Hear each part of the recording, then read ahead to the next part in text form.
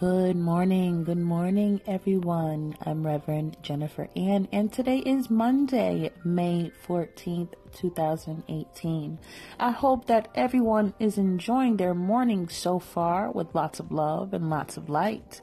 Today, we are on day 13 of building a healthy marriage. Now, we are going to get it started, and we're going to pray for the emotional health of your marriage.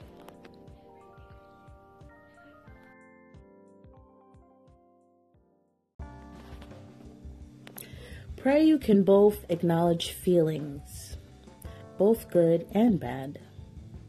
If there is any emotional pain in your spouse's life, pray God would bind up those wounds and that your spouse would find the help he or she needs to work through them. Pray for sensitivity to your spouse's feelings and guidance for talking to him or her about emotional issues.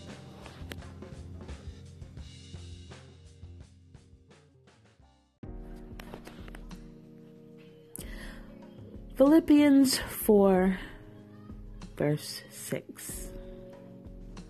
Be careful for nothing, but in everything by prayer and supplication with thanksgiving, let your requests be made known unto God.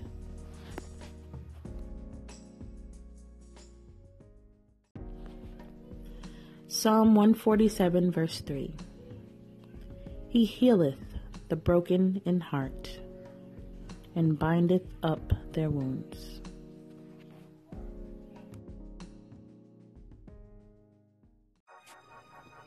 I hope that everyone enjoyed that devotional. I have a passage that comes with today's devotional that you guys can read at your leisure. It is called 4 Marks of a Healthy Marriage by Scott Slayton. I will link it in my website as part of my blog for the day.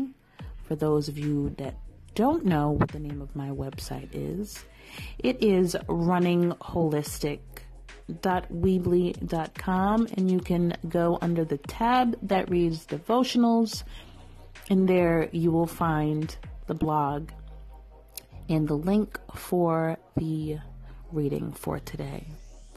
And of course, as you guys know, I have a playlist for you guys today. And it is meditational music, so you can meditate on the things that I have spoken about today.